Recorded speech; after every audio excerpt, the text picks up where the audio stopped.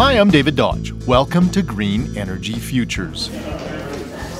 Colton Causer left the family farm in Bashaw, Alberta to work on the oil patch until he discovered NAIT's alternative energy program. I caught an interest in it, and there wasn't any programs like it in Alberta available to actually go full-time. There was some online, and I think there's going to be a huge future in it for farming communities and basically all rural areas.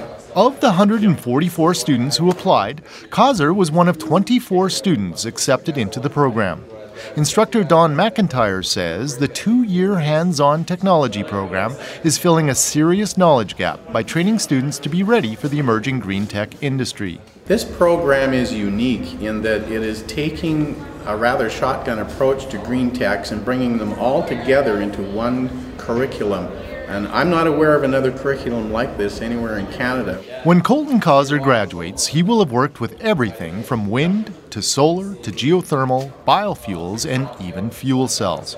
I think there's a huge future in green energy because there's a constant growing demand for energy as the population increases, and there's always going to be a demand for more sustainable energy. To learn more, visit greenenergyfutures.ca. I'm David Dodge. Green Energy Futures is supported by TD and Suncor Energy.